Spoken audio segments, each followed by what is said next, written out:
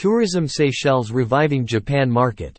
The events were held on June 12 and 14, 2023, and were dedicated to rebuilding the market and meeting old and new partners alike after Japan removed all restrictions on May 8, 2023.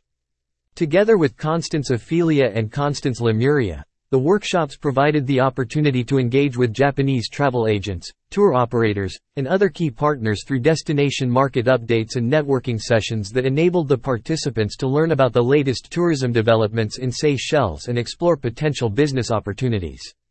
Commenting on Tourism Seychelles' recent engagements in the Japanese market, the director for Japan, Mr. Jean-Luc Lialam, stated, "We recognize the potential of the Japanese tourism market and are committed to building and strengthening partnerships with key stakeholders to welcome more Japanese travelers to the destination and providing high-quality tourism experiences to our Japanese visitors."